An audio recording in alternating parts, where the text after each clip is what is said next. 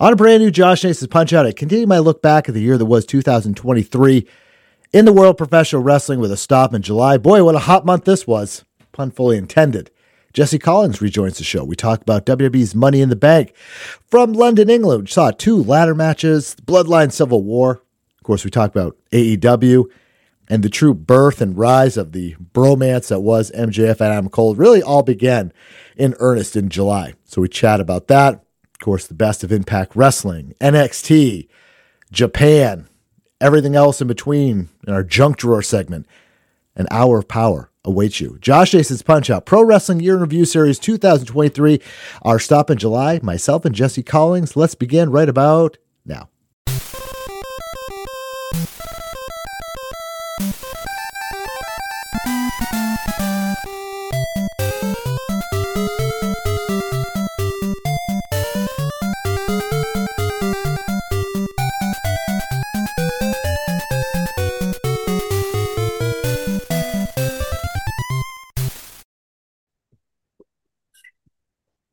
We'll rejoin the podcast for I don't know how many times you've been on the show. Multiple, I think 5, maybe member of the 5 Timers Club at least, I think. Right, sorry, I just totally interrupted my own intro. Oh, now, I'm just going to cancel. Oh, that's good. What do you get? I wanted to know what I get. That's why I interrupted. I wanted to know what I get for 5 Timers Club. That's right. The 5. Yeah. John Nash of Bloody Elbow actually asked me the same thing. I'll have to figure something out. I have to, assess all the different people who have been on the show multiple times. And of course, I'm talking to at least 5-time member of the club, Jesse Collings of the Gentleman's Wrestling Podcast, of course. You can see his writing several places. You can also hear him on WrestleNomics nearly every Sunday. There's a free episode that went up recently. I was going to say this week, but by the time this comes out, it'll be like 2 weeks past. But anyway, you can hear him on WrestleNomics on Sundays with a subscription, also free episodes if you don't have any money. But Jesse Collings, welcome back. Thanks, Josh. Thanks for inviting me back. Yeah, I was having a discussion with Warren Hayes, who was on my show, the Gentleman's Wrestling Podcast. We recorded an episode last Thursday, and he asked, "What does he get as a 2-time guest?" And I said, I'll give him one free large Dunkin' Donuts coffee, I think. Wow. Okay, right. He's really setting the bar high. Yeah, but the catch is that he lives in Canada, so they don't have Dunkin' Donuts there apparently, or they certainly don't have Dunkin' Donuts where he lives in Canada. So Tim Hortons is the big one. Yeah. He said they muscled them out of Canada, sadly, but not too sad because we don't have any Tim Hortons around here. Do you have Tim Hortons? You don't have Tim Hortons where you live, right? No, I do not. No, the closest we have is an alternative was Honeydew Donuts, and the closest one here closed earlier this year. I was very sad. You guys have do you have Aroma Joe's? Oh, Aroma Joe's too. Yeah. What am I talking about? Yeah. So Dunkin's and Aroma Joe's are the 2 big coffee chains around here. Yeah. Yeah, we have Honeydews around, but not like near me. Like I don't have a Honeydew within like 15 minutes of my house. So, which means I never go to Honeydew, right? Because that's coffee. But I do have, I think on my last count was that I have at least 6 Dunkin' Donuts that are within like a 15-minute walk of my house. Oh, that's pretty good. Yeah. Yeah. I should Starbucks as well. I always forget Starbucks. I really consider them the same thing. So they're not like a New England type chain, but yeah, Starbucks. I guess too. Yeah, I don't get like I don't first of all, I don't drink coffee. So like I'm really like what kind of like, breakfast options do you have? So I never really find myself going to Starbucks because I don't really associate it with like a place where I can get like a muffin or a bagel. I'm sure they have that stuff. But I'm more of that's why I like, going to Dunkin's or your Dunkin' equivalents, because you can actually get some breakfast food, not just coffee. I'd like to share with you perhaps the most random breakfast combo I've ever heard. My friends and I were just talking about this the other day from our college days. One of our friends used to enjoy, especially after a good night of drinking, would enjoy a blueberry muffin and clam chowder. Ooh, that's brutal. It is.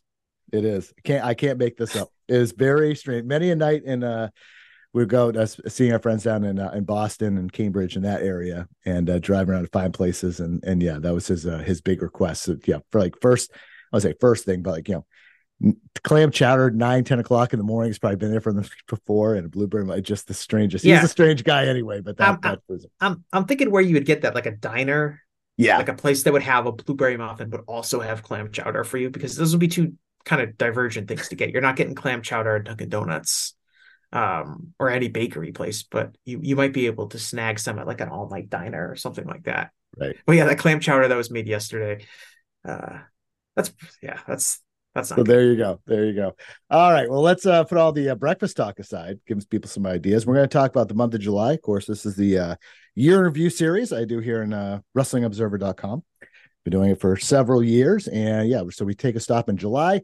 If you're new here, I do one of these for every single month with a different co-host. We go through all these different headlines throughout the month, focus on one organization at a time, kind of pull out the big news at the beginning of the month, some of the more important things, and we kind of go through some of the bullets. I'll kick it over to Jesse for thoughts on those, and then we'll move on and all that good stuff. So we'll start out this month with the World Wrestling Federation, WWE, of course, because last 2 months, I think we let off with AEW, but July was a big WWE month because few different reasons. And lead off with Money in the Bank in London, England. Nearly 19,000 people in attendance and headlined by Jey Uso pinning Roman Reigns in the main event of the Bloodline Civil War that featured the Usos taking on Solo Sikoa and Roman Reigns, of course. And this would set up a SummerSlam match between Jey Uso and Roman Reigns. We had 2 Money in the Bank ladder match winners, Damian Priest and Io Sky. Damian Priest, as of this point, has not cashed in his briefcase yet, part of a storyline going on with Judgment Day. Of course, Io Sky did cash in hers at one point. Liv Morgan and Raquel Rodriguez regained the the WWE Women's Tag Team titles, the undisputed ones. They combined the titles. And then Shayna Baszler betrayed Ronda Rousey. We'd later learn that Rousey had given WWE a hard out date, so the end of Ronda Rousey was right around the corner. Drew McIntyre returned, confronted Gunther. John Cena made a surprise appearance because he wants WrestleMania in London. And no big surprise, the company broke the all-time revenue record for Money in the Bank, another big successful PLE for WWE.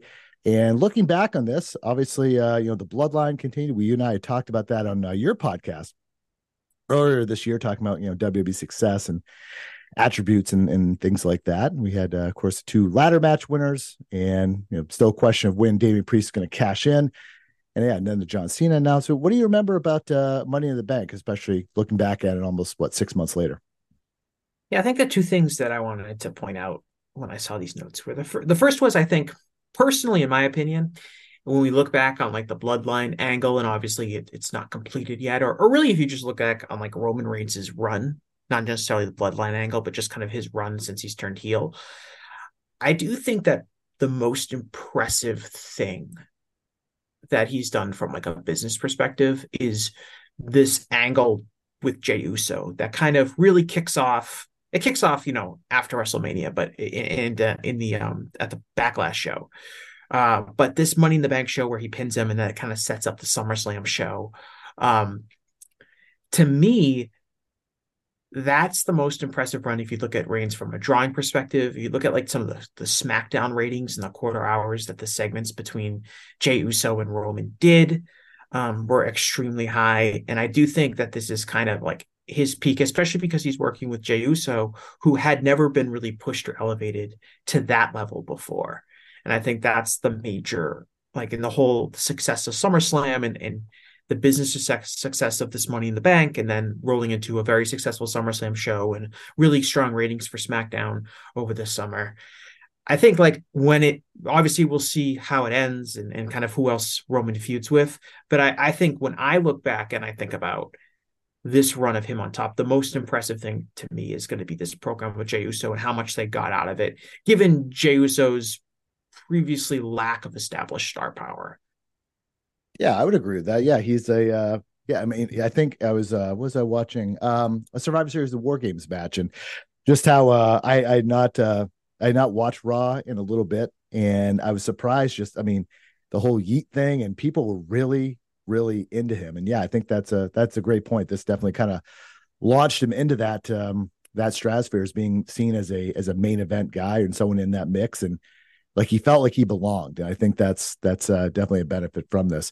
And then yeah, go for it. Sorry, the other thing I wanted to point out was this: John Cena makes a surprise appearance, and then he kind of advocates for a London WrestleMania, which I can't recall. Have we heard anything about London WrestleMania No, since then? nothing. And my interpretation of this was that he wanted, the idea is WWE wants a site fee from London to host WrestleMania, similar to what they get from cities in the United States, similar to site fees they've gotten from other international uh, locations that have hosted special WWE events. And I guess we haven't gotten that yet, um, because we haven't heard anything about this. Do we have a date for? Do they have a location for Mania in 2025? I know it's Philadelphia next year. Do we have a I location for that one yet? They haven't done the one in Minnesota, right? Right. Allegedly, they're supposed to go there, right? Yeah, that Um, was up for at one point for sure. But, I don't think they've announced anything for it. I definitely know they haven't announced anything, but I don't even know what's in the mix. yeah, but it's interesting they used John Cena to kind of come out and literally make a surprise appearance because I don't even remember like day of like seeing rumors that John Cena was going to appear. I Mm. remember this being very surprising. Um, and they use them to basically be like, come on, people, don't you want WrestleMania in London, and get the crowd to cheer so they can, I don't know, show that as B-roll for when they're making a pitch to London officials. Um, but what's interesting about this event, I guess, is that it was hugely successful and it was in London, but they did not hold it in a larger venue than the O2. And the O2 is quite a large for an arena, and they did 19,000 fans. But they surely could have done more if they were in a stadium. But for whatever reason, maybe it was they wanted to hold out for a site fee. They never, they didn't do it in a stadium, and they could have. There's stadiums of all sorts of sizes all over London. It would not be, I think, difficult to do that if they wanted to. Um, but I don't know. Maybe we'll see that big. I don't know if we'll see a big Wembley Stadium show um, for WWE again. I imagine that's something they'd probably want to do, but it might require a site fee for them to bite the bullet and do that. And I don't know if that's ever going to happen in London. All right, let's go to other news. WWE Chairman Vince McMahon underwent major spinal surgery. He was also seen backstage at SmackDown. The spinal surgery was kind of like his news came out, and then I don't know. I want to say people didn't really, I would say, take it seriously, or they didn't see it as a kind of like a major thing. But I think months later when you saw him walking with a cane, I think it kind of like sunk in just how big of a deal that it was, and his obviously the power being stripped away, as we learned later in the year. But that was kind of I remember it was major spinal surgery for some reason. I think just because he'd been so out of focus for so many of us in terms of not being on screen and all that.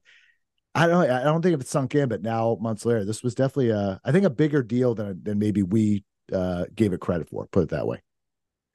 Yeah, I mean, I think it's hard to look at that without the conjunction of now knowing that he's kind of been, frankly, it seems like muscled out of really any decision making power, and he's got rid of some of his stock and things like that. And was this like a power vacuum because he stepped away because he had to have this surgery and then someone else stepped in, or was this kind of always part of some sort of plan to get rid of him? Uh, who knows? But obviously, yeah, it could be. You could, like, if we're looking at, like, if we're writing down the history books, and part of, I think, of this podcast is kind of to reflect on things that happened earlier in the year with some hindsight. It does seem like that might be a really significant moment in terms of the story of kind of Vince losing power in WWE post merger. Yep.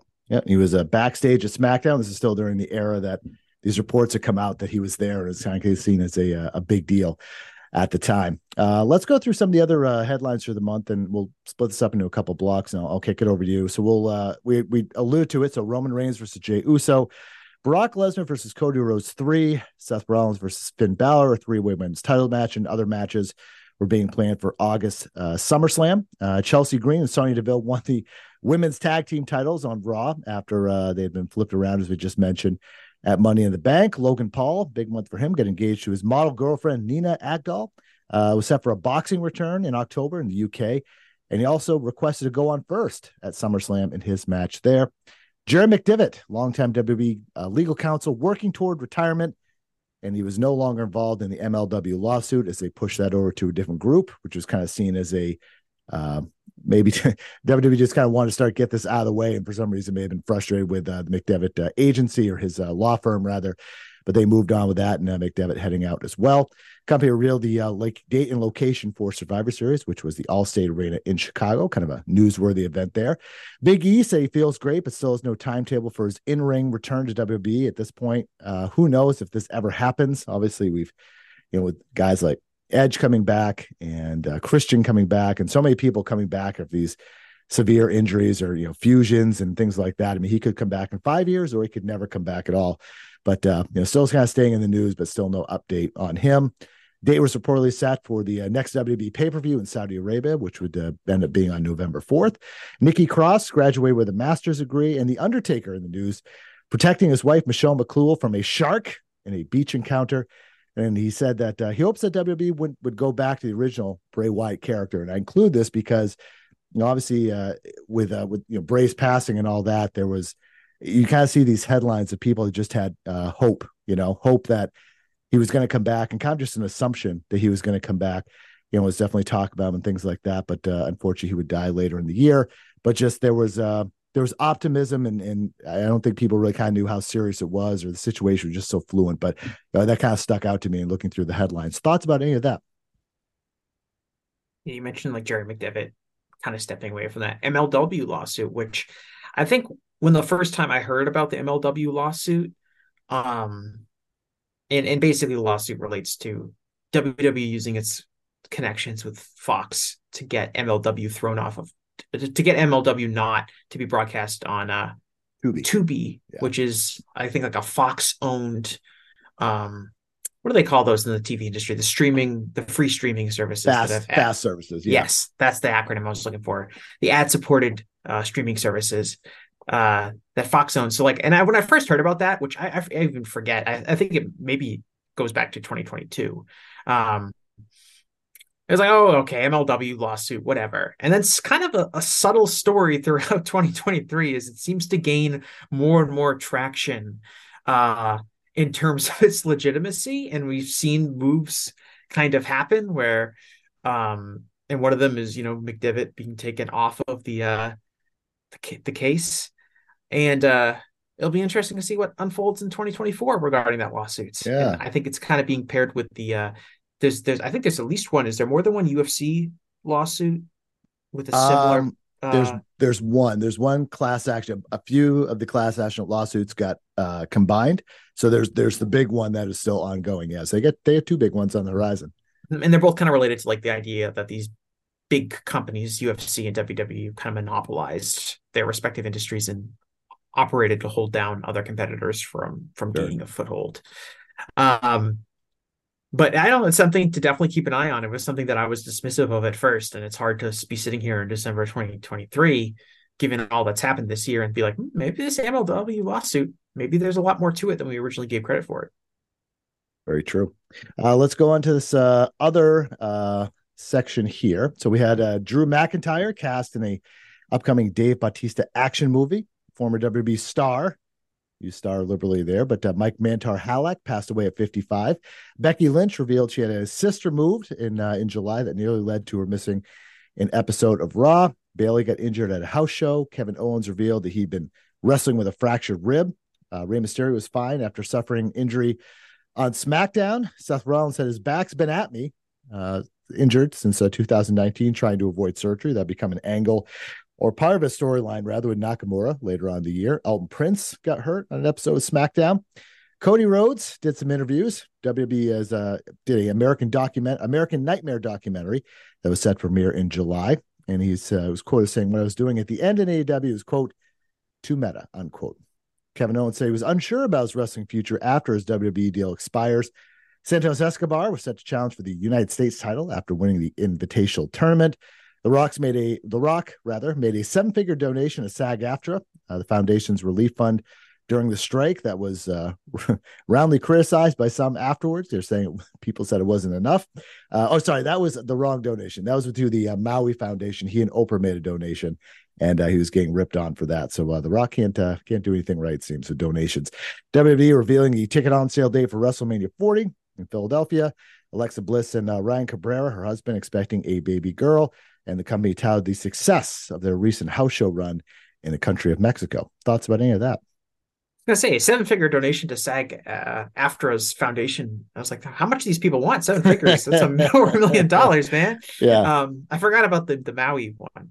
I agree with Cody Rhodes that I do think what he was doing at the end of AEW was too meta. And I think there was something really interesting going on with him in AEW in terms of the crowd reaction he was getting. And as successful as his run with WWE has been, I do feel like we missed out a little bit on kind of where that was going, because I do think he could have been a really big, interesting player in AEW if he had stuck to go there. It does appear that going to WWE was a really good decision for him, but I do think we missed out on something that could have been really interesting. Yeah, for sure. Let's go to NXT, of course. And let's see, we had the Dyad defeating the Creed brothers in a loser leaves NXT match. And of course, the Dyad would soon go on to become free agents. That was kind of this part of this release that they had requested, and finally was going to be granted, I believe, in October. Baron Corbin became a regular in NXT at the Great American Bash. Carmelo Hayes defending his NXT championship against Ilya Dragunov, and will be the first of 3 matches between the two throughout the year. Tony D'Angelo and Stax won the NXT tag team titles. Gable Steveson made his in-ring debut, went to a double countout with Baron Corbin. Stax freed Tony D'Angelo from jail in that legendary angle to earn the tag team title match. Brian Pillman Jr. was spotted at the Performance Center, and on Twitter, I believe he had said he had a life-changing opportunity or something like that coming up, and that obviously would be signing with WWE. Dominic Mysterio won the North American title on an episode of NXT. Former NXT UK wrestler Leah James confirmed her departure from the company. A signee, Olympic gold medalist Tamara Mensah-Stock, quote unquote, doing great with her WB training. We have not seen her in the ring as of yet. And then No Mercy was announced for September. And yeah, that was the month in NXT. Anything there got any interest from you? Was that Stevenson's only match? Did he have another one? I think that was it. Right, that feels more recent than July, because I remember the fallout and people talking about that match. And I feel if you were to ask me when that match happened, I would have said like October. That one's obviously on this list. It's like, oh, all this happened in July. A lot of it I don't remember specifically, but that feels like it happened more recently. And I believe did he go back to college? Is he competing again in college this year? So he's done, I'm looking at Cage Match. He's done a few, he's basically done all like house shows since then. So he's got like 12 matches under his belt. He actually just competed this past weekend, defeating Brooks Jensen on a house show.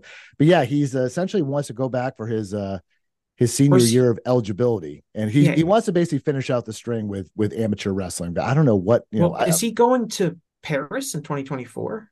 I think that's the goal. Yeah, I mean, I would say he's guaranteed for it, but yeah, he might be done with his college eligibility. Now I think about it. I think on an episode I just did, I think he had some left. If I remember right, how these rules work. Yeah, well, I think he was suspended for some time. I don't know if he missed a year with his suspension following the accusations that were made against him. Yeah, he's training. He's training for the 2024 Olympics. So he is right. So he may not have college eligibility. Yeah, he can still be in the Olympics and everything. Yeah. Yeah. And those are only like 6 months away. I'm kind of surprised he's still wrestling for WWE. Like, what if he like really got injured and threw off his training? Like, he has a chance to win. I mean, I'm sure he would be considered like a really strong candidate to win another gold medal. He's still young and he won the gold medal last time. So I'm surprised he's still doing that. I wouldn't say his match with Baron Corbin was a success. I don't know. He's someone that I think they really, really would like to see work out, but I'm not sure it's going to. And then this Tamara Mensah-Stock, has she had a match yet? No, not yet. So she hasn't had a match yet, but she's been training for, I don't know, at least 6 months. Yeah. I don't know what the standard is for like how long someone with no prior experience is at the Performance Center before they like appear on TV. It sometimes feels very recent, especially for the women's division NXT. I would expect her if everything goes well and if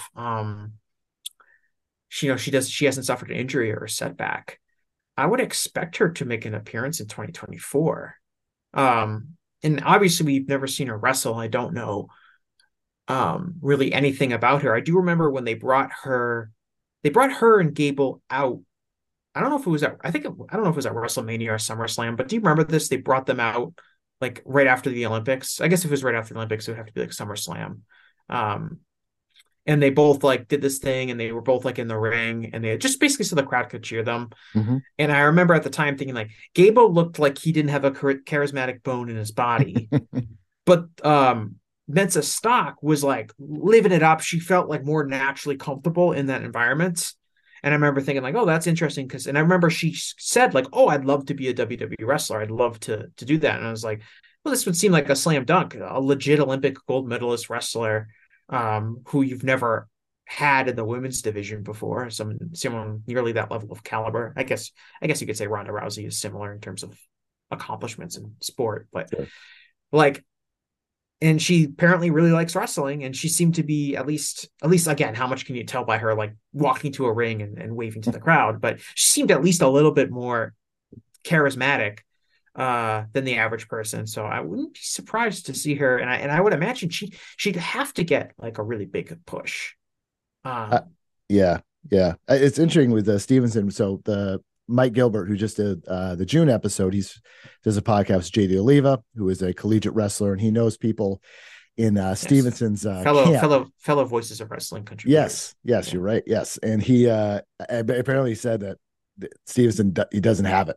He just doesn't have that thing for pro wrestling like his brother does, Damon Kemp, who is doing some things in NXT and things like that. And I mean, it's his future could be in MMA versus WB. And I mean, he's been in the mix a while, and you would think if he really got the bug, like so many of these men and women get, if they're like, I'm into this, like they're into it. And it just seems he is 1 foot in, kind of 1 foot out, and keeping as an option, but doesn't seem to be really kind of like the next Lesnar, the next Angle, the next the next Olympian that we just kind of put the label on, so to speak, as he's going to be the guy. I don't know. I get this weird feeling that he's not long for the wrestling world. Yeah. I mean, I don't think it's a weird feeling at all, especially if you watch this match that he had with Baron Corbin. And it's one of those things where I think just because you're a good amateur wrestler and just because you're a good natural athlete, that doesn't mean that you're going to be a great pro wrestler. It maybe gives you a little, because you're a great athlete, probably enhances your ability to be good in the ring. But there are plenty of people that were like incredible athletes that weren't very good in-ring wrestlers. NXT's full of them. And you need to have a certain level of charisma. Like, and even people that's come across like as charismatic in other ways and in other environments, that's not always going to translate to the kind of unique type of charisma that one would need to have in pro wrestling. If you remember Gronk's pro wrestling career, right? Of course, who could forget? Right. And Gronk was obviously like a naturally charismatic person, but his charisma did not work for pro wrestling. It didn't. No. And I don't think Stevenson even has like Gronk's level of charisma outside of wrestling. So it's an uphill battle, and it's tough because you tossed out like names like Angle and Lesnar. Like, okay, like because those are really high level amateur wrestlers, and obviously Angle is the Olympic gold medalist. If the goal is, yeah, you got to be like as good as Kurt Angle. Like, good luck to you. I don't care how good of an amateur wrestler you are. That's a bar that almost no wrestler is going to pass, right? Yep. But that's kind of and it's natural for the expectation to be placed on him, and they would love, I think, for him to do that, but it's not always in the cards. Yep.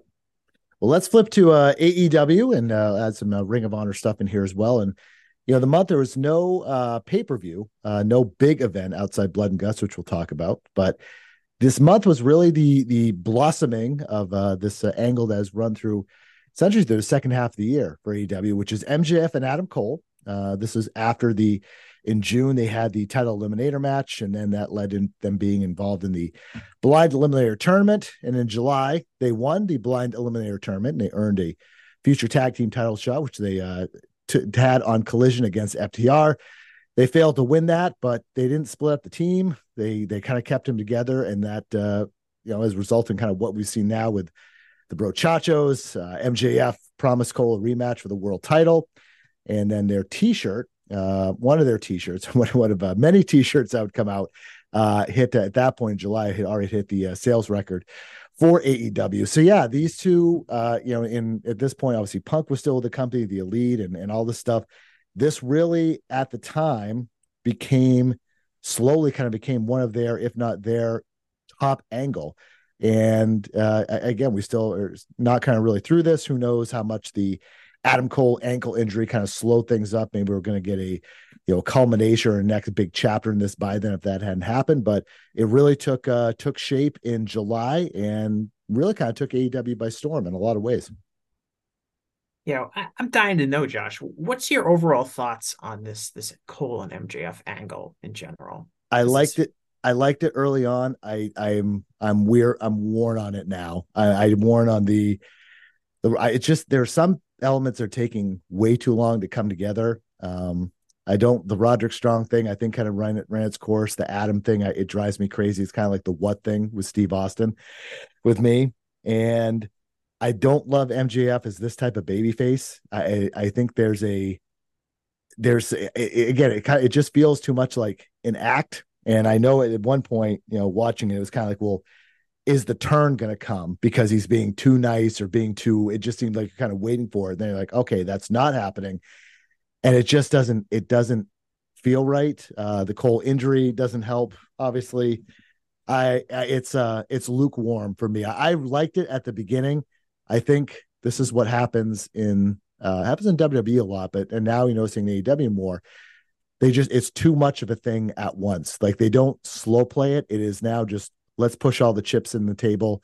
I think they've done a lot with like Tony Storm, like a lot. Just now is every week and almost every show get something in there. I think it's a little bit too much. I liked it at first, but then over time I was kind of like, okay, let's evolve. And I think it's resulted in I don't love this MJF character right now, and I don't think it's doing anyone any favors, especially him. Yeah, I was intrigued by the angle, and then I think if I were to point to a spot, I'd point to the Wembley Stadium match where because everything was kind of leading up, you were expecting one of them to turn on the other. And perhaps the Cole injury, really changed things. But they have the Wembley Stadium match, which is this odd match where like MJF is like afraid to like really take it to Adam Cole because he's his friend, and it kind of had a different psychology than kind of the standard AEW World Title main event matches that we've come to expect and mostly enjoy. And I think after that, with the Cole injury, it kind of put the story on the sideline, and that probably has extended it beyond its usefulness. But back then, I think, like you said, if we're going back in July, this did kind of emerge as this kind of organic hot thing, which the company needed. In some ways, you could argue that it really forced MJF to turn babyface because the crowd was so into the tag team. They were into the double clothesline Yes. spot Yep. in this match. Like the fact that they got that over would be a sign that it was working. The crowd was really invested in it. And maybe that, the reactions that they were getting in July kind of forced them to maybe like, okay, maybe we shouldn't turn one of them, um, in August because this thing has legs and Cole being injured maybe has dragged things out further than that. But really, this is the month like July where this thing really hits in terms of getting something organically over with the crowd. Yeah. The And it's cursed us ever since. it has. Yeah. Yeah, the double clothesline was big. Yeah, the Wembley Stadium. Yeah, it had these kind of apexes, but again, then I'm just curious, and we won't find this out, till years from now when people actually talk about this and kind of what if Cole did not get hurt at Grand Slam, where would it how badly did that slow things up? And yeah, I remember at the time again in July, it was very much like, yeah, they should keep these guys together because people seem to be really kind of into this in a very good way, and I thought it was good for the company. But now it's just I yeah, this version of MJF, I'm not feeling it at all. Yeah, and you kind of mentioned like it's kind of like dealing with his overexposure where Yeah, he's got a long segment on every show. Look, he's the most pushed entity in the company by far, and he's the world champion. And I don't think there's anything wrong with pushing him hard, but I do think that to me, my main problem with this angle, when I really think about it, is I hate the backstage I basically hate everything associated with Adam Cole's involvement in the yeah, angle. I hated the backstage segments. I hated the stuff with him and Roddy Strong at home. And I don't like the fake friendship because I think this was a trope that WWE leaned on too much. Um, which was like these two wrestlers tag with each other for like a few months, and then they do like a blow up angle, and then Michael Cole screams about how like they were like brothers, they called each other family, and it's like, oh, hold on, we saw them tag for a few months. It's hard to feel this isn't Owen Hart versus Bret Hart, right? And in AEW, like the friendships and the alliances that people have a lot more length to them. Like when we talk about the Elite, those guys have been friends forever. There's literally a tag team called Best Friends, and they've been real life friends for like a decade. FTR have been tag teaming with each other forever. Like the alliances in AEW go back like years and years and years, and that's where a lot of the emotional weight comes from. And then so you have this thing that's like, oh, these two guys were forced to be tag team partners, and now they didn't like each other at first, and now they like each other. And I don't have any real emotional weight because realistically, they've only been tagging for a few months. And I think even Cole getting injured has kind of put him on the sideline. It's like, it feels weird at the end of 2023. It feels weird that MJF, looking what his character was at the beginning of 2023, and think that the entire company is built around, this entire angle is built around MJF has a friend that he doesn't want to lose. Right. Like, yep. That's a really big jump from where his character was really up until this July, where they kind of got on the same page. And you notice they haven't, there's been like virtually no mention of the bidding war of 2024, right? I think that extension is going to get announced during the week of World's End, because they're going to be in that New York area. I think they're going to try and make a big deal out of that. Well, what was the thought process behind that? You think that the original idea was to do a CM Punk, like, oh, is he going to leave with the world title? And here's the event at the end of the year, and his contract supposedly expires at the end of the year, and this whole idea that he would be holding the company over a barrel and he was going to go to WWE with the title or something like that. Perhaps they can't do that because he's a babyface now, and the idea was that he was supposed to be a heel by the end of December. Yeah, perhaps maybe the idea was to keep him, like Adam Cole was the one who was trying to get him to stay. Like that would have been a kind of a big thing, and maybe that would be maybe that rematch for the world title would be at World's End. His last match out or something like that, and he decides to stay. Maybe that was where the term is going to be. And of course, MJF can't leave without getting revenge on Adam Cole. To me, that would have been kind of a good thing. Adam Cole wins the title in December at World's End, and then MJF's like, I need to get revenge of this son of a bitch. I'm gonna resign, or something along those lines, trying to goad him into staying. I could see something like that, but I think the extension is going to get announced. I would assume when they're in the New York market at the end of the year, because they love their big announcements, right? So that's going to be my guess. It gets announced in a couple of weeks. Yeah. How would you if you were advertising this? Would you classify it as a big announcement? Would it be a major announcement? Would it be an important announcement? I would say this would fall in the important announcement category. I guess I would say important. On one hand, you would say this is a huge announcement because it's re-signing the best, the youngest, top asset you have as a company. It would be akin to like when the Bucks were able to get an extension with Giannis Antetokounmpo. Like, oh, our entire franchise is going to be in better shape because we announced it. So on one hand, I think it's like hugely important that MJF re-signed. On the other hand, I think a lot of fans have already figured that he has had an extension for quite some time. So will people really feel like that's an important announcement? I think you just put it out in the media. I don't necessarily think you need to turn it into an angle or something to pop a TV rating, but who knows? Yeah, kind of like what they did when they re-signed the Elite. It was just a press con. It was like a media release on a app, or actually it might have been in SI.com first, and then it was released shortly after. It'll be something like that. Yeah, maybe they'll leak the scoop to Barrasso again. That'd be good. Yeah, we'll see. Let's see.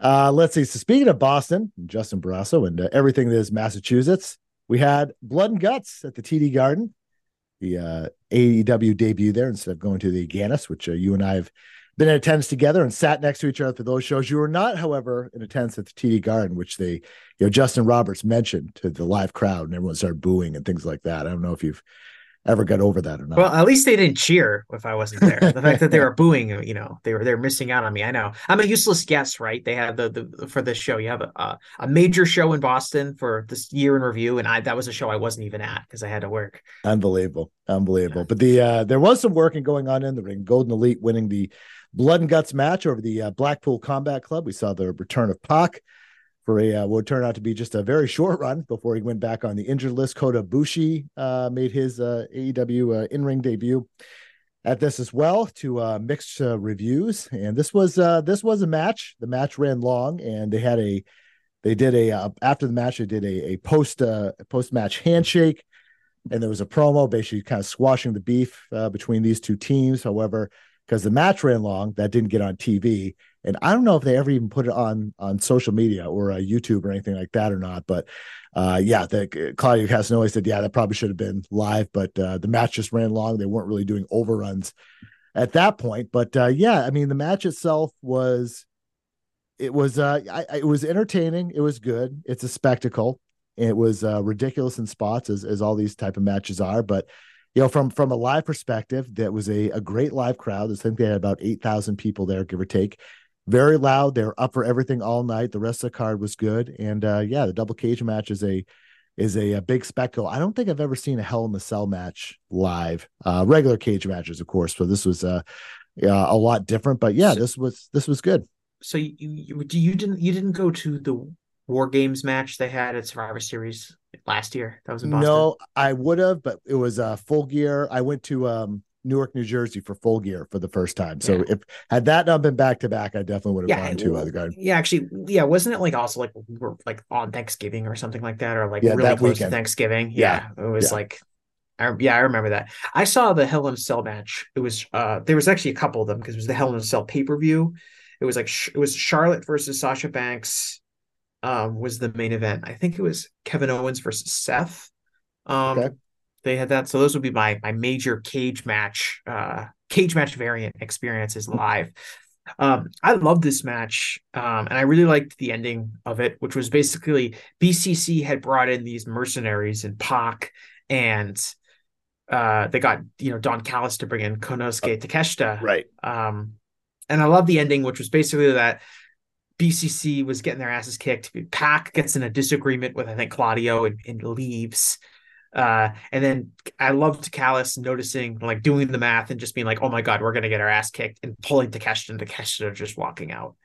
I just thought that was really good booking. And I like the idea of, for all their talk about BCC, talk about training together and bleeding together and all that stuff, they were eventually having to rely on these mercenaries to do a job. And they ended up backfiring on them. And the elite, who really love each other and are true friends and not just blood trading sadists, conquered the BCC, and then the BCC went back to being baby faces. Kind of an interesting role that they have in AEW in terms of flipping between babyface and heel. Yeah, the only thing I remember that was unfortunate about this for the live crowds, you couldn't. And I watched it back on TV the next day. Was you couldn't tell that Moxley was the one that kind of essentially said, I quit for the team based on Yuta being choked out. And that was the story they were telling on TV. In the arena, all of a sudden the match just stopped. And you're kind of like, okay, you thought that Yuta had passed out or something like that. So the story being told to fans in the arena was different than the one that was on TV. That was kind of the only unfortunate thing, because the match just kind of ended. But other than that, again, it was a spectacle. Remember it. Yes, I do remember that now. One of those things that AEW has to work out. Yeah. Yep, exactly. Tell the story in both spots. Let's go over a bunch of different headlines. We'll go over this first chunk here, and I'll kick it over to you. The Guns officially joined Bullet Club Gold on an episode of AEW Collision. Kenny Omega, just criticism of the Forbidden Door match with Will Ospreay, where he took a Tiger Driver 91 and head hit directly on the mat, and basically was defending himself and saying that the critics just want to put a dark mark on that match rather. AEW Battle of the Belt 7 happened. No title changes, as has been the case virtually through the entirety of the series, except for the first few when the TNT title changed hands with Sammy Guevara. But that was it. But yeah, that event happened. There was most noteworthy was there was a severe weather interruption that interrupted the Severe weather rather interrupted the broadcast feed during the Tony Storm Taya Valkyrie match, and part of the match, everyone missed the ending, and eventually they put the ending. I think they showed a clip version on the broadcast, and then they put the rest on YouTube or things like that. I was hoping they wouldn't share the footage and just be like a Tom McGee Bret Hart thing, and like 15 years from now we'd finally get that footage and what happened in that match. But unfortunately, AEW did not follow suit. Jim Ross gave a health update after his latest fall. Didn't have an AEW return date. However, he was aiming to return for All In. Of course, is following his unfortunate role on the episode or the debut of Collision, where his voice was terrible and just was a real distraction. He apologized for that and left. So he was taking some time off. The company announced streaming deals in Latin America and the Caribbean. Malachi Black revealed that he requested to be exclusive to AEW Collision. Rampage celebrated its 100th episode. Dynamite celebrated its 200th episode. Diamante received a full-time AEW contract. AEW is set to make their Montreal debut in December. They would officially announce it, I believe, in August. Layla Hirsch returned to action on Ring of Honor TV. Bandito underwent surgery to repair a wrist injury. Of course, I just realized recently, or he announced recently rather, that his didn't go so well. He has to go in and potentially get a second surgery, so he's going to be out for quite some time. Wheeler Yuta suffered a hamstring injury on an episode of Dynamite. Willow Nightingale was pulled from Collision due to suffering an injury, and Brian Pillman Jr.'s AEW contract expired, and he would eventually go to NXT, as we just mentioned before. Thoughts about any of that? Yeah, it's funny. The Pillman thing kind of works hand in hand. His contract expires, and then all of a sudden he had a life-changing opportunity when he visited following this visit to the Performance Center. Mm-hmm. I wonder what that would be. Yeah, I mean, a lot of injuries here, and a lot of them still kind of impacting things, especially the Bandito injury, which was too bad. Yeah, I don't know, the Kenny Omega, the Tiger. What was your thought on the Tiger Driver spot? It looked incredibly dangerous, but wasn't it awesome? It was. I'm not one of those fans or media types or whatever that clutch my pearls too much when it comes to injuries or the severity of stuff being too dangerous. Yeah, I don't worry too much about that, because at this point it's like these are what they're paid to do and this is their life's work. So I mean, what are you going to do in these stakes? That I was just like, holy shit. That is risky no matter how well trained you are. But I mean, it was my favorite moment in wrestling in 2023. Really? Sure. Okay. What a sadist. I love it. I know. I am not an emotional wrestling viewer. I really don't make a lot of noises or react when I'm watching wrestling. I'm usually by myself, which is probably one of the reasons. But I'll remember exactly where it was. I remember exactly what I thought when they hit that spot, because part of it is he's picking him up for the Stormbreaker, right? He's got him in the exact same spot. He's got him double under. Okay, here comes the Stormbreaker, and then instead he just drops him on his head. And I'm familiar with the move, and I hold Misawa and Kawada in extremely high regard. And when he did that, I stood up, I screamed, I put my hands on my head. I said, I forget specifically what I said. I think I said my roommate came in and said, "Why are you screaming?" And then I couldn't quickly explain the lore of 90s All Japan to her, but it was something else. And I understand the criticism, but what I'll say is I think the best artists push their performance beyond what is considered conventional and considered safe. And it's about pushing. Wrestling in a lot of ways is about pushing boundaries, both in the kind of content you show, but also in the risks you take. And I wouldn't recommend everyone do this, and I wouldn't recommend it happening in every match. But I think when you have two wrestlers like Kenny Omega and Will Ospreay, who really, really deeply care about the performance aspect of pro wrestling, in addition to possessing, generational ability to push those boundaries and the athleticism and the skill to pull things off. It was really something. Will has done the Tiger Driver 91 a few other times this year, but it has not gotten nearly the amount of publicity. Obviously they haven't been on a pay-per-view like Forbidden Door, but he's done it a few times now. So it's in his arsenal, and probably not the last time we see it. And if they ever wrestle each other again. And I would like to say it seems very likely they're going to wrestle again, but who knows, right? Nothing is guaranteed. I thought Kenny Omega and CM Punk would have a match, and they never did. And I'm still waiting on Danielson and Kenny Omega to have another match, but Yep. Eventually we have to imagine we'll see this match again. And we'll probably at least see this spot teased, if not done. Even not done more extreme. What if he does it off the top rope or through a table? Honestly, through a table would probably be easier or safer. And you'll be there smiling with glee as it happens. I will be. I mean, I don't want anyone to die, and I don't want anyone to break their neck. And for as rough as this looked, it seemed like Kenny was fine. As fine as one can be. But it's my top moment of wrestling for 2023. I don't know what anything else comes close, if I'm being honest. It's the moment where I felt the most emotional watching wrestling. Mm-hmm. Yeah, maybe that does sound pretty sadistic, though. It couldn't be anything nice. It has to be Kenny Omega almost dying. Right. Not Adam Cole and MJF at the Kowloon or anything like that. See, that was such a bad segment, but I had to kind of defend it as oh no, but it was at the Kowloon because it was funny. It was genuinely funny that they were at the Kowloon. Right? When you saw them at the Kowloon, that must have got a big pop. Oh, of course, yeah. That was on the Blood and Guts Dynamite, right? Yes, it was. So did that get a pop in the building? It did. So I've noticed that their videos, this happens with videos a lot. They aren't mic'd well. The videos aren't loud enough for the building because I don't think test them before. I used to work in pro sports, and we, part of the Game Press team, we'd have to really test the shit out of videos beforehand, because there's sometimes when you have less fans, the sound bounces off the seats, and you want people to get the punchlines, But so you really couldn't tell all the dialogue, but the visuals were funny enough where people were just losing it. So yeah, it worked. Well, people could see that they were at the Kowloon, of course, they did the shot. So of that's course. what I'm really interested in. The Kowloon pop. So that segment, I don't think that was a good video objectively, but given that the Kowloon was in it, I had to give it a pass. Because I was like, of course. And then of course, Kowloon has been in quite the news lately. For all kinds of brawls. Maybe that's what inspired all those brawls as they saw that segment. I hate to break it to you, Josh, but I think there were brawls at the Kowloon before that segment. Probably. And I do have a correction. Dynamite announced their 200th episode would be set for August. It did not happen. Rampage, whoever their 100th episode did happen in July.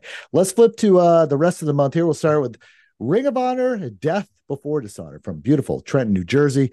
Claudio Castagnoli defending his ROH World title over Pac. This came out of the aforementioned Blood and Guts match. Mark Briscoe was injured.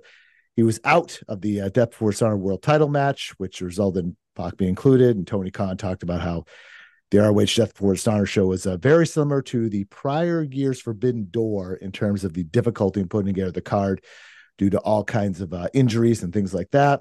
They had a tournament beforehand to decide Samoa Joe's TV title challenger. I believe it was Shane Taylor. And when all things were all said and done, if I remember right, Aussie Open won the tag team titles at the event.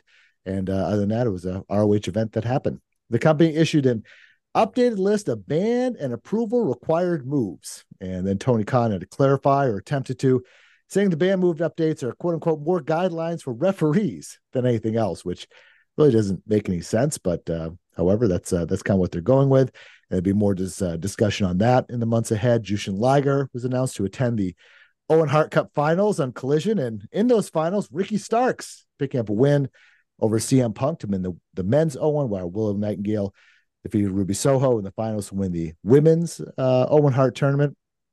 And notable that the week prior, CM Punk defeated Samoa Joe in a rematch from their legendary ROH feud.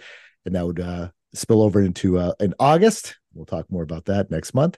AEW star Jon Moxley won gold in a grappling competition. Bryan Danielson underwent surgery for a broken arm, suffered in the match with Okada at Forbidden Door. Madison Rayne said she hoped to be cleared to return in the next few weeks. I don't think she's been in the ring at all, so apparently she wasn't.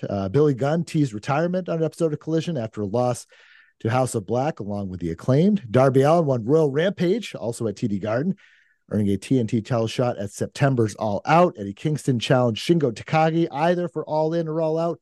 Ian Riccaboni signed a multi-year deal with AEW. Jamie Hayter unlikely to compete at All In due to apparently pretty severe injury. It's kept her out a very good portion of the year. Jeff Hardy said he wanted to elevate back to Dynamite and wrestle CM Punk. That would not happen. All in from Wembley Stadium, officially a pay-per-view, ending all the speculation. The company reportedly had given Sky Too Hottie a producer tryout, and Chris Hare was also hired full-time to work in the back. Orange Cassidy was reportedly working as both a producer and an agent in AEW, in addition to wrestling. Roosh signed a new deal, is believed to be a multi-year, and offered quote-unquote insane money. Scorpio Sky injured once again. He had to be removed from a Rampage match and haven't seen him since. And Utami Hayashishita, something like that, debuts for Ring of Honor. So a lot there. Thoughts on any of that?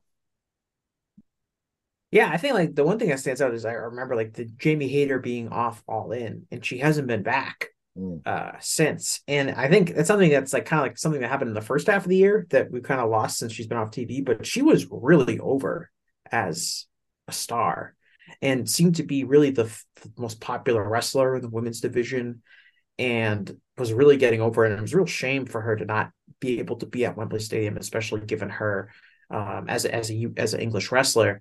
And I wonder when she's going to come back, because I think she'd be a huge asset for them to get her back, because I think she organically got over with the fans. And in addition to being, one of the best wrestlers they have in that division. So I'm hoping she comes back soon. But you're right that turned into like a really long injury for her.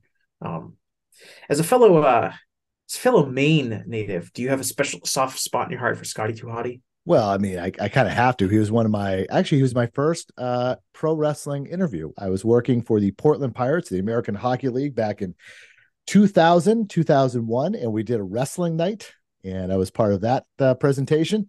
And I got probably about half an hour with him, something like that, before the show. I can't remember who I wrote that up for, but yeah, I had an interview with Sky 2 Hotty. So of course, and now we don't have a ton of wrestlers from the 207. We have Sky 2 Hotty, Dirty Dango, of course.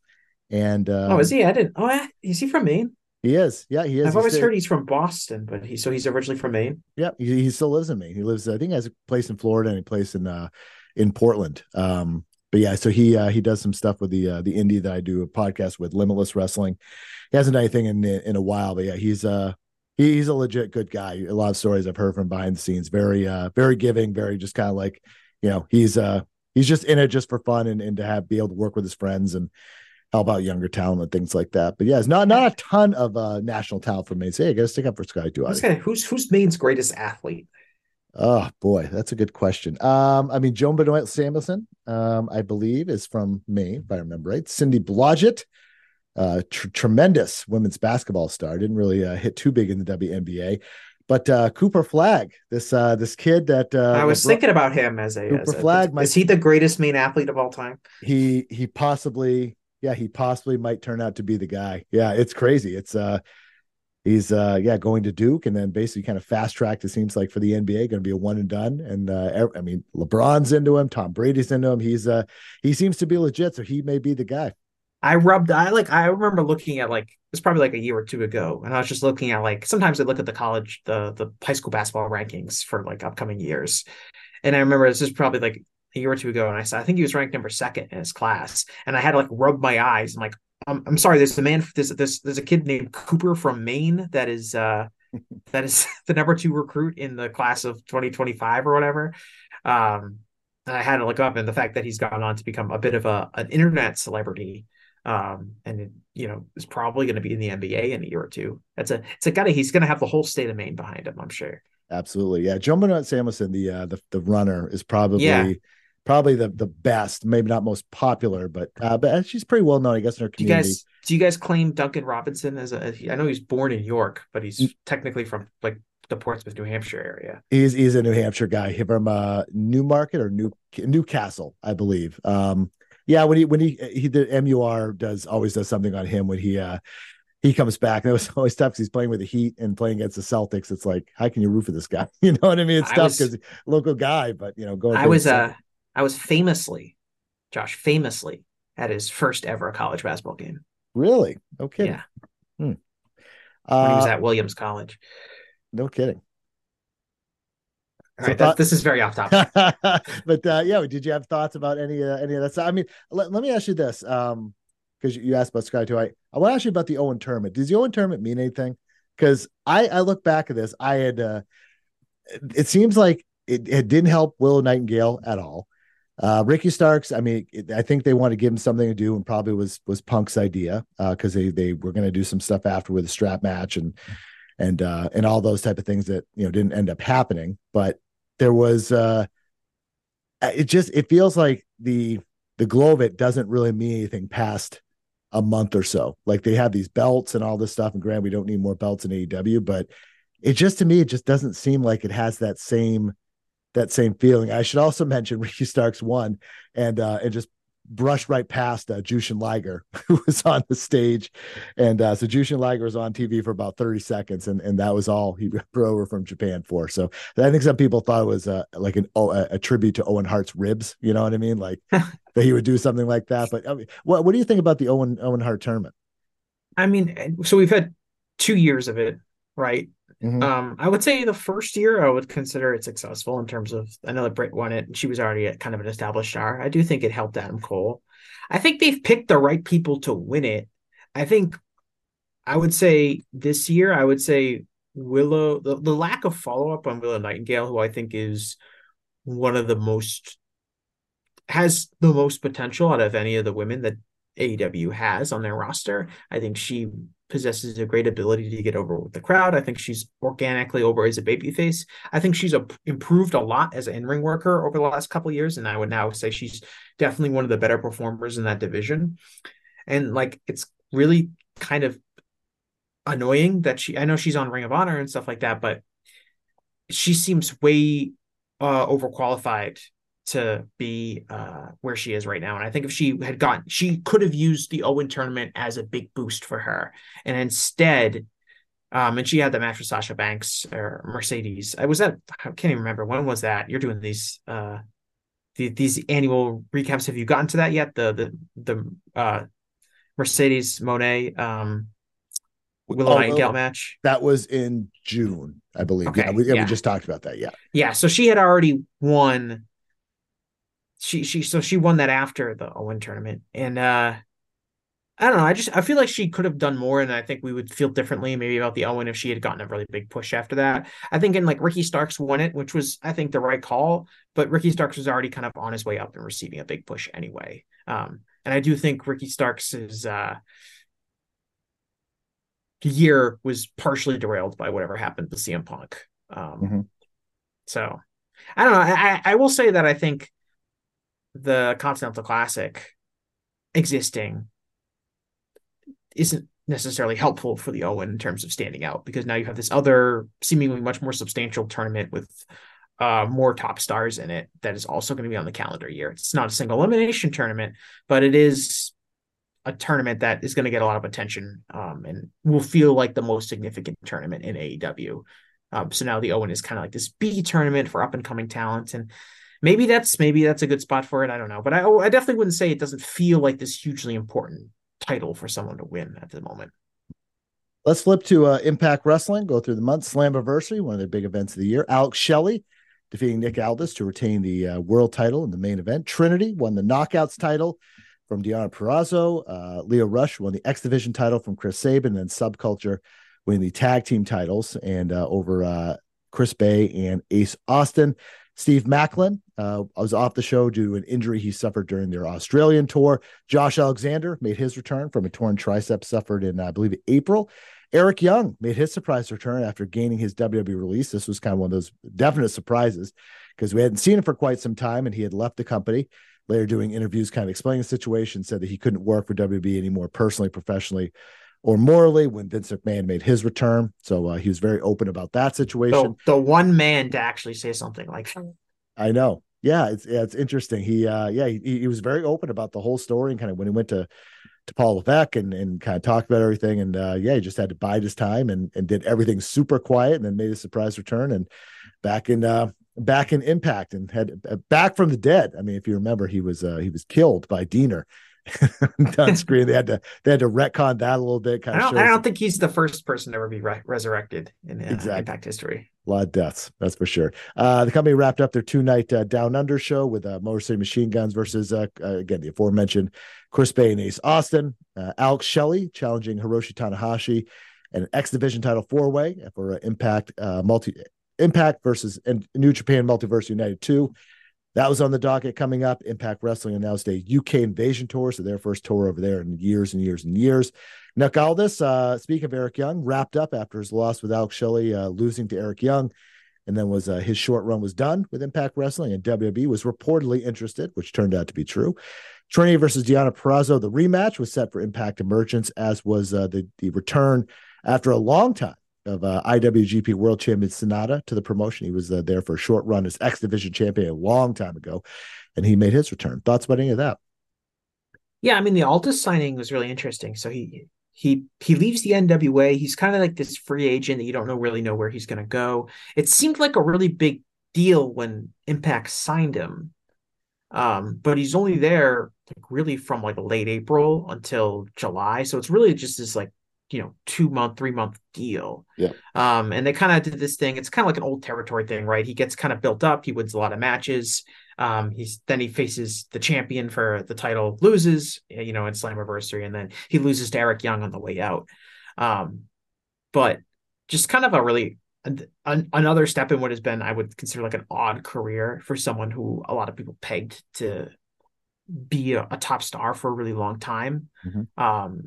And now he's in WWE as a on-screen authority figure. Like, what an odd use of him.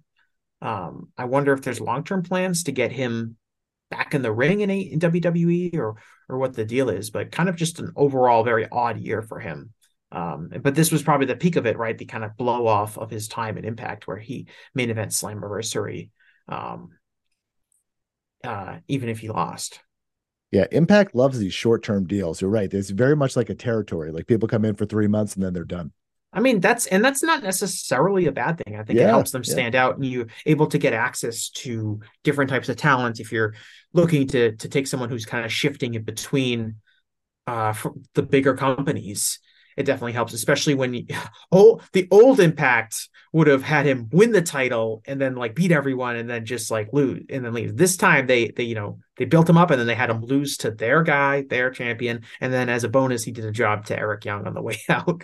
So big steps being made in Impact, because I think in the old days they would have not put over Alex Shelley nearly as hard as they ended up doing. True. TNA. Here we come. Let's go to Japan, and we'll run through this month. Kota Ibushi was set to make his in-ring return in Japan for the GLEAT promotion. 2 nights of New Japan Strong Independence Day. Throughout the course of the 2 nights, we had Eddie Kingston winning the Strong men's title. We just talked about Willie Nightingale. Julia defeated her for the Strong women's title. John Moxley defeated El Desperado in a final death match with Clark Connors and Joel Maloney winning the junior heavyweight belts, and Alex Coughlin and Gabe Kidd winning the Strong openweight tag team titles. The company officially announced Wrestle Kingdom 18, revealed the logo. They announced Fighting Spirit Unleashed for Las Vegas. El Phantasmo, when I said in an interview, he learned of his grandfather's passing just a short amount of time before one of his matches in the G1. Speaking of the G1, the tourney was in full swing with shows all the time. Julia was set to defend the New Japan Strong Women's title in August in Philadelphia. And then Mercedes Moné was expected to face Julia for the title when she's able to return. We'll see if that happens. I feel like that's not going to happen because I think she's going to be at WWE and I think she's going to be at the Royal Rumble, but we'll see. Naomichi Marufuji set to face Will Ospreay on the 25th anniversary show. Nick Wayne's New Japan debut set for the All-Star Junior Festival USA, in addition to the one of my favorite match names of the year, the Philly Cheesesteak Cup ladder match. Yes. And then New Japan told Aussie Open, yes, but not now, when they asked for contracts. And of course, that led to them signing with the con companies. Thoughts about any of that? Have you ever been in a job where you like ask for a raise and they say, oh yeah, we'll get to it. Or yeah, well, you'll get a raise, but we don't have the approval yet, but we'll get to it. And then you kind of never get the raise. You kind of take the hint, right? That raise is not coming and you should start looking elsewhere. That seems like what happened to Aussie Open. And I mean, I guess it worked out for them in the end. They got probably a pretty good contract from AEW. But it's another sign of what I think has become a troubling trend in New Japan, is the inability to retain its own talent.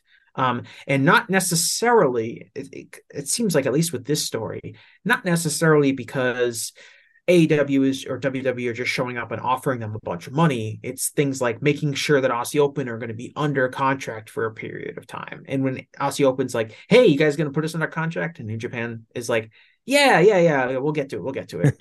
Um, that is a troubling sign in terms of the organization. I know there's some rumors coming out today about some other stuff related to New Japan contract situations and things like that. But there is it's I would say there's some real benefits to New Japan this year. I think mainly focusing on some of the younger talent they've been able to get over, but there's also a troubling trend in their ability to re-sign people and keep some of their established talent. And we'll see what happens with Okada, who allegedly his contract is up in January of 2024, and where he goes would probably be either if they can retain him, great, but if he leaves, that's a massive blow to the company. Would you agree with my prediction that Mercedes is heading back to WWE? Um, Honestly, she's kind of hard to predict. Um, so what happened to her? She broke her ankle. Is that what happened? She did. Yeah. Yeah, and so she's been out for quite a long period of time. And if she still had a New Japan match in her date and she was healthy, one would think that she would be on Wrestle Kingdom. Uh, I don't know. What makes you think she's gonna go back to WWE?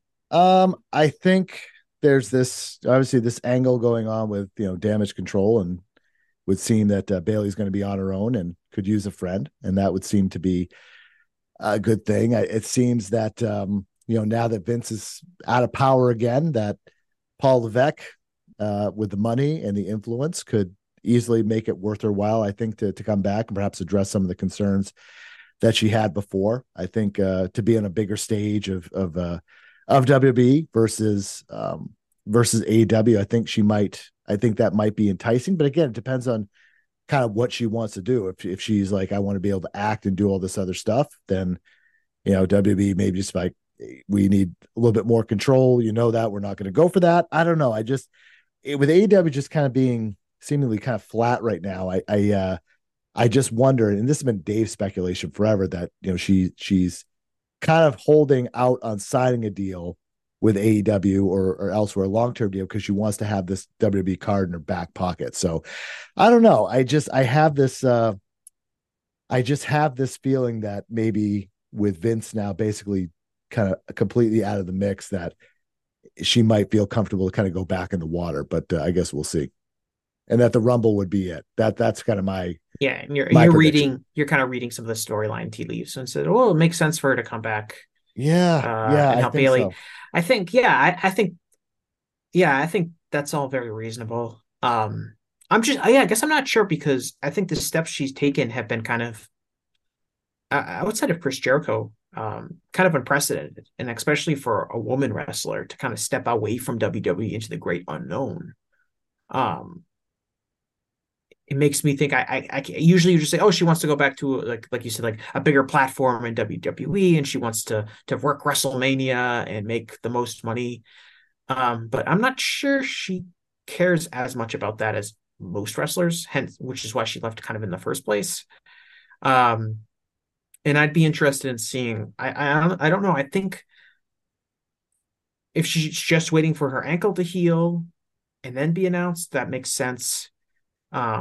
Clearly, I think AEW has to be considered a competitor, and WWE, if she's offering her services, WWE's got to win one of these bidding wars because they didn't win for Jay White and they didn't win for Will Ospreay.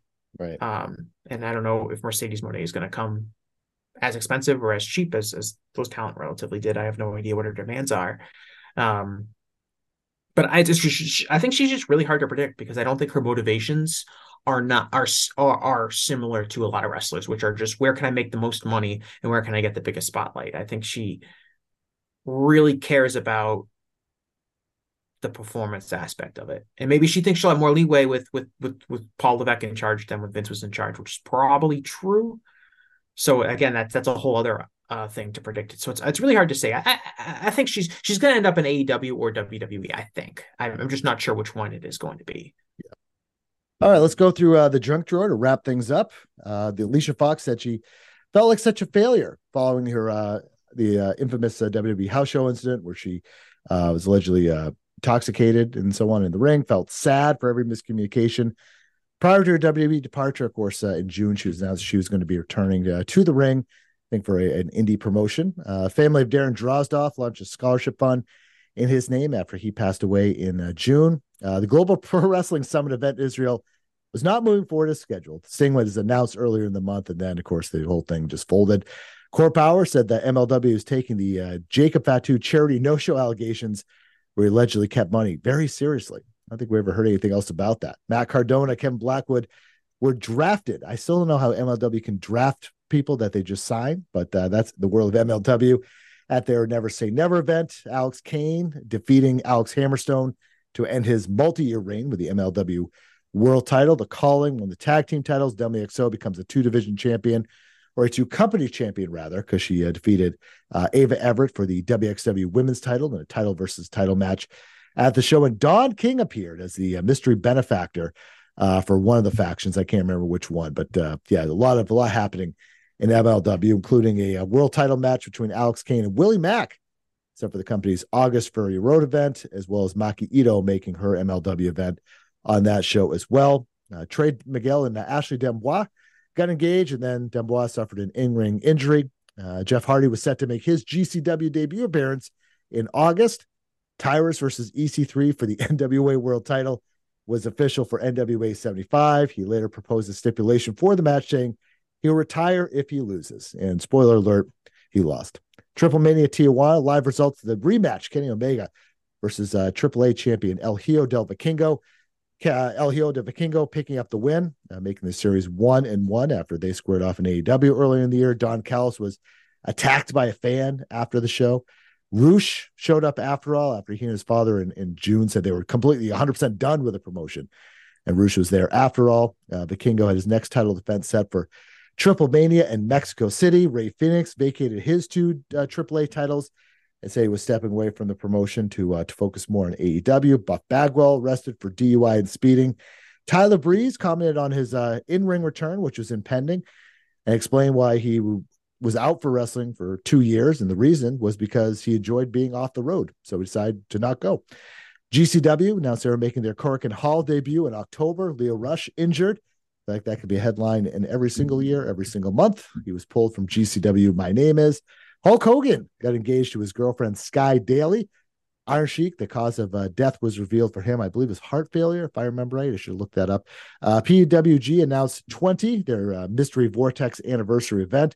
Rick Steiner was pulled from a WrestleCon appearance in Detroit. The company had to issue a statement. Of course, this happening following after the incident with Giselle Shaw earlier in the year. It's surprising that they tried to announce or sign for another event without expecting any backlash. Again, I remind people that Velveteen Dream was signed for his first indie appearance, and within 90 minutes of that coming out online, he was pulled.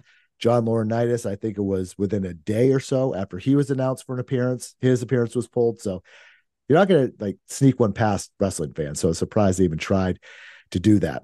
Teddy Hart was arrested, and something called MDMA, some sort of drugs and steroids, were allegedly found in his car. So his decline continues. The Iron Claw Von Erich movie, a release date was announced for that movie, which would be in December. And then wrestling legend Adrian Street passed away at 82 years old. Thoughts about any of that? How excited are you for the Iron Claw movie? I am. I'm looking forward to seeing it. I'm hearing good things. And our editor Joseph Courier attended a screening last week in Boston, of all places. What? Yes, they had one. They had one last week. Yeah, last Wednesday as we're recording this. Yeah, and he said it was good. Oh, now I'm upset that I haven't seen it already. That's right. Yeah. I could have called in some favors and gotten into that. I'm excited. I'm really excited for it. It seems weird to be excited for a movie that where a bunch of very terrible things are going to happen to very real people.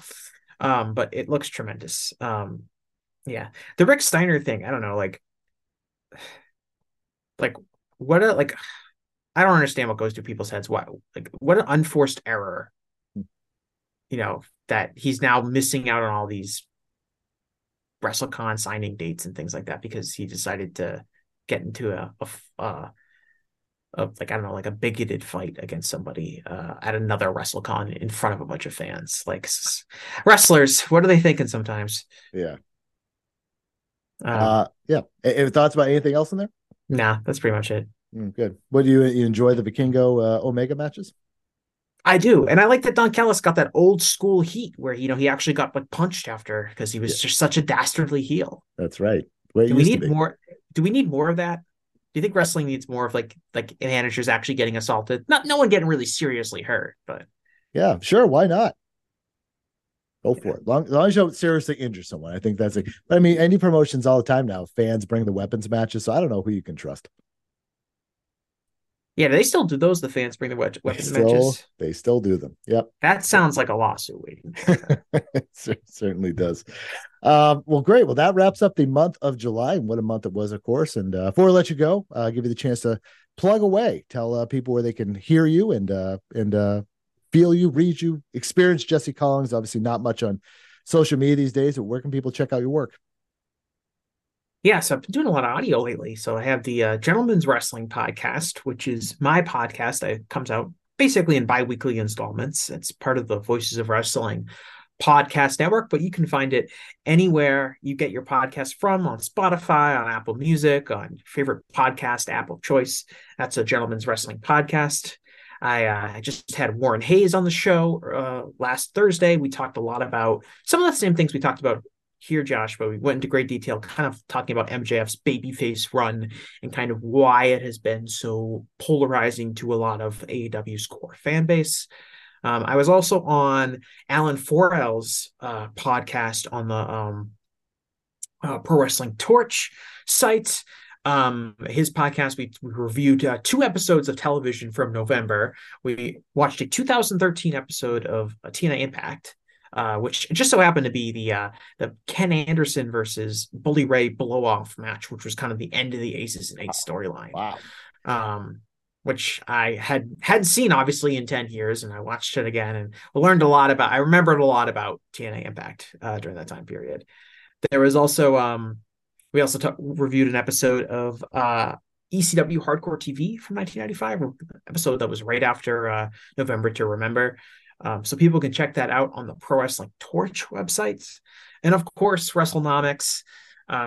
Every Sunday, we had a free episode. It's a free episode the first Sunday of every month. So obviously, Sunday being December 3rd, we had an episode. We talked all about the business coming out of CM Punk's return to WWE Survivor Series, and of course, the big Raw rating.